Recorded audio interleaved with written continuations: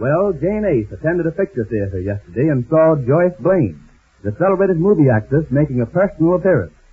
After the show, Jane was driving home in her car and saw a crowd of fans swooping down on Miss Blaine, who, to escape them, hopped in the car with Jane and had Jane drive her to the Aces bungalow. She says she's tired of Hollywood and its glamour and wants to hide out in the quiet of the Aces home.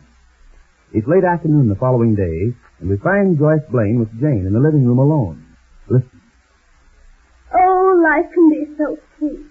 Shall I get another pillow for your head? Oh, no, please don't. Please don't pamper me. Just let me be one of you. Well, one of us would want another pillow for our head if we were reading a book lying there like you are. Oh, this is perfect. The soft, glowing warmth of the sun on those windows. The sweet, warm smell of heat and the quiet of it all, the hush. Hard to imagine there is such a place as Hollywood. Oh, just to curl up here and stretch and stretch. Oh, why can't I have this? What? This is everything. There isn't anything else. I'm sorry about not having the swimming pool. Oh, what a swimming pool. A swimming pool is something... Well, you've got a swimming pool in your home, haven't you, Miss Blaine? No, of course. But so are frogs in the woods. Oh, I knew you did, because I saw pictures of your home in Hollywood. Oh, it's beautiful. This is beautiful. This? Oh, this is just nothing. It's just our home, that's all. Home. Of course, I didn't know you were coming here. It was all so sudden, Miss Blaine. Please, why don't you call me Joyce? Do you want me to? Of course, Jane. Oh, all right. Joyce. Tell me something about yourself, Jane, do you mind? Well, I'm blonde. Yes, aren't we all? Beg pardon? Oh, I can see you're blonde and sweet and happy. I can see all that.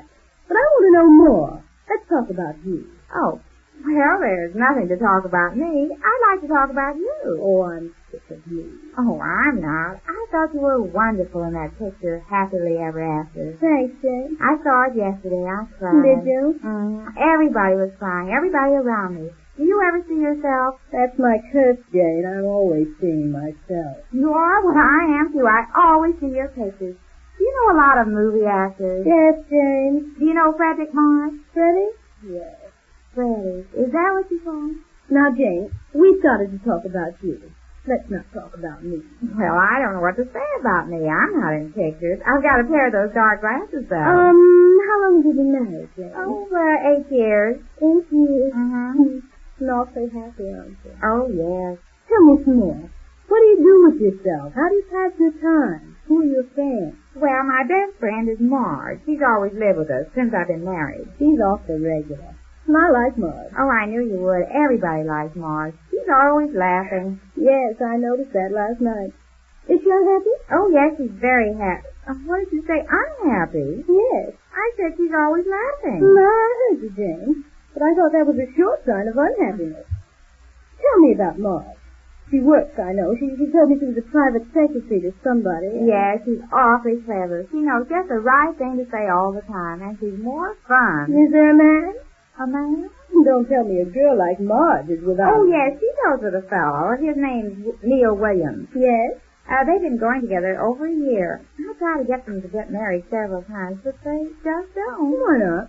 Well, Neil hasn't got a lot of money, and I think it's on account of his mother being alone. There's always something, isn't there? Yes, there's always something. Goodness, when I married Mr. Ace, he just lost all his money in the stockyards. In the stockyards? Yes, you know, when everybody lost their money in stocks and things like that, he lost everything. He just had a job, that's all, but that didn't matter to me. Because I always say a wife should take the bitter with the better, don't you? I wouldn't know what to say about a wife, Jane. Well, I do, and I think it's just a shame that Marge and Neil don't get married. Suppose they don't have a lot of money at first, and they have to live in an apartment. After all, home wasn't built in a day, you know. Not our home, anyway. You really married for love, didn't you? I'll say the world. And I think Marge should, too. I think they make a marvelous couple, especially Neil. He's crazy about Marge. I'm going to invite him over for dinner. Should I? No, I'd love it. All right. You know what? What? I'll bet you could make them get married. Me? Yes. And you know how? How? By making Marge jealous. Jealous? Yes. How? By acting like you're falling in love with Neil. Acting like... No, thank you. I'm through acting for the present. Oh, but this isn't like acting on the screen, just being nice to Neil and maybe even going out with But him. I'm not stepping foot out of this house. Go out and be recognized? Huh! I'm in hiding. Oh, I forgot. But you could act like you like Neil a lot, and then Marge would get jealous, and I'll bet you'd marry him in a minute if she saw the way a beautiful girl like you fell in love with him. What a theatrical mind you have, my dear. Well, this is one thing I worry about all the time. Marge, you mean? Uh-huh. She gets mad if I ever ask her why she doesn't marry Neil, and she gets awfully mad if a person ever says anything in front of Neil. Well, this way she won't know what we're doing. And the first thing you know, she'll be getting worried about losing Neil, and she'll be very glad to marry him, even if it's as poor as the church people. He's not, though. He makes a good salary, I think. What does the boy do? Neil, he's a reporter on the Post. A reporter? Oh, good heavens. Oh, I'm lost. Well, if Marge tells a newspaper man where I am, why... Neil, you mean? If a newspaper ever gets hold of where I am... Oh, Jane, you think she could have told him? I don't think so. Why didn't you tell her not to tell him? I didn't think so. Why didn't somebody tell me I was walking into the arms of a newspaper headline? Why didn't someone tell me? Oh, that must be Mr. A's now. Or maybe it's Marge. Oh, please be careful, Jane. Wait. Who is it, please? It's Marge, Jane. Oh, it's Marge. That's what I thought. That's what she's alone. Are you alone, Marge? Yes, I'm alone. Just a minute. Oh, hello, Marge. I had to make sure first. I understand that. Ed should be right in. He's parking the car. Oh, did he bring you home? Yes, I got too early today and stopped by the office and... Oh, good evening, Miss Lane. Oh, am I glad you got here when you did.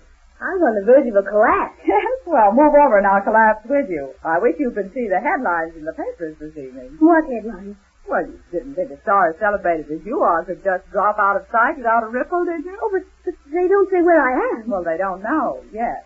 What do you mean? Yes. Well, I mean, they're just conjecturing on your disappearance. Oh, I've got Henderson to thank for that. He wouldn't think of giving a tired working girl a break and letting her take a month or so out to rest without smearing it over the front page of every paper in the... Where is it? Ace is bringing evening paper in. He's quite a bit upset about it, too. He doesn't like to be made a party to this sudden disappearance of yours. What does it say, Marge? Plenty, and with pictures. Oh, I knew it. And what pictures, if I may say so, Miss Lane? Oh, don't tell me. Oh, I know Henderson and the way his mind works. Oh, that's Ace now. Just a minute, dear. I wouldn't worry too much about Mr. Ace's attitude if I were you, Miss Lane. He's just overcautious. I'm not worried about him. Oh, hello, dear. Hello, Jeff. Is that the paper there? Let me see it. Plenty to see, I can tell you that. Well, let me see what it All says. right, don't grab. Here. Oh, I'm so sorry to be all this trouble to you, Mr. Ace. Good evening, Miss Lane. Well, it's no trouble exactly. It's just that, well, these stories here are making such a big thing out of it all. Glamour girl gone. Yeah. Has anybody seen Joyce Blaine? Oh, look at these pictures. Oh, I was afraid of that. Were these taken at the swimming Oh, pool? if I ever get my hands on Henderson, if I Who's ever... Henderson? Oh, he's the publicity manager of the studio. He loves this sort of thing. He revels in it. He knows darn well where I am. He knows that all I want is a month's holiday away from everything. He can't stand it. Oh, he must get the studio all this publicity. He's got to work up the mystery anyway. Oh, look at that question mark. Big as his inflated head. Well, after all, you are a celebrity. You can't just drop out of sight without But I any... phoned him and told him I was all right. Just going to rest up a few weeks. Oh, can't they leave me alone? I recognize some of the tripe in this paper is Neil's fine writing. You do, Neil? Yes, this is some of Neil's work. Listen.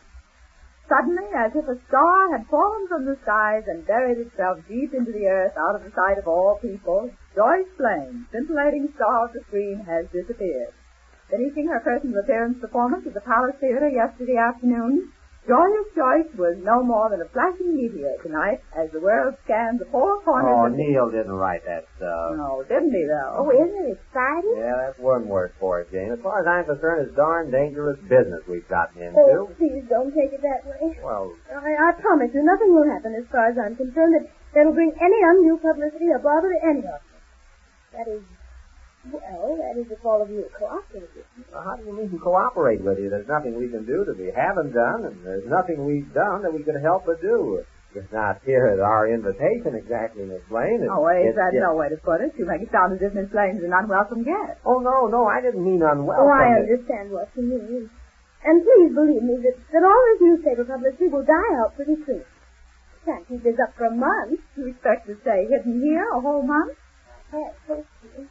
That is, if your friend Neil, is that his name? Yes, what about Neil? Well, if Neil doesn't let his newspaper work run away with him and give me away, I hope you'll be able to rejoin Philip's there, Mary. Oh, now, wait a minute. I hadn't thought of it that way. Oh, I pulled a prize boner, I'm afraid. What did you do? Oh, don't tell me. Oh, Marge, you didn't. Well, I'm afraid I did. I told him this afternoon. You told Neil that Miss Blaine was here? Well, I'm sorry, but I did. And then why is he writing all this blah about me disappearing? Why doesn't he come right out and tell where I am? Well, that's his idea. First working up big newspaper interest and then getting a big scoop for himself. In fact, he's coming here tonight. Here? Yes, for an exclusive interview. He was all excited about it. Made me make all sorts of promises that nobody else would know and that he'd be the first newspaper man to see you. He's coming here tonight. So he's coming here tonight, is he? Yes, and I'm afraid you're going to have a little trouble with Neil. His newspaper comes first, ahead of everything. Ahead of you, you mean? Yes, even ahead of me. But, perhaps not ahead of everything. But perhaps not ahead of everything. Suppose you leave Neil to me. Yeah, suppose you leave Neil to me, to her. Hey, what are you doing anyhow? Do you have to repeat everything she says? So Neil's coming to see Joyce Blaine tonight. And Jane hopes the glamorous movie star will put her plan into operation to make Marge jealous. Just what happens when Neil arrives, we learn when next we meet the Easy Ace.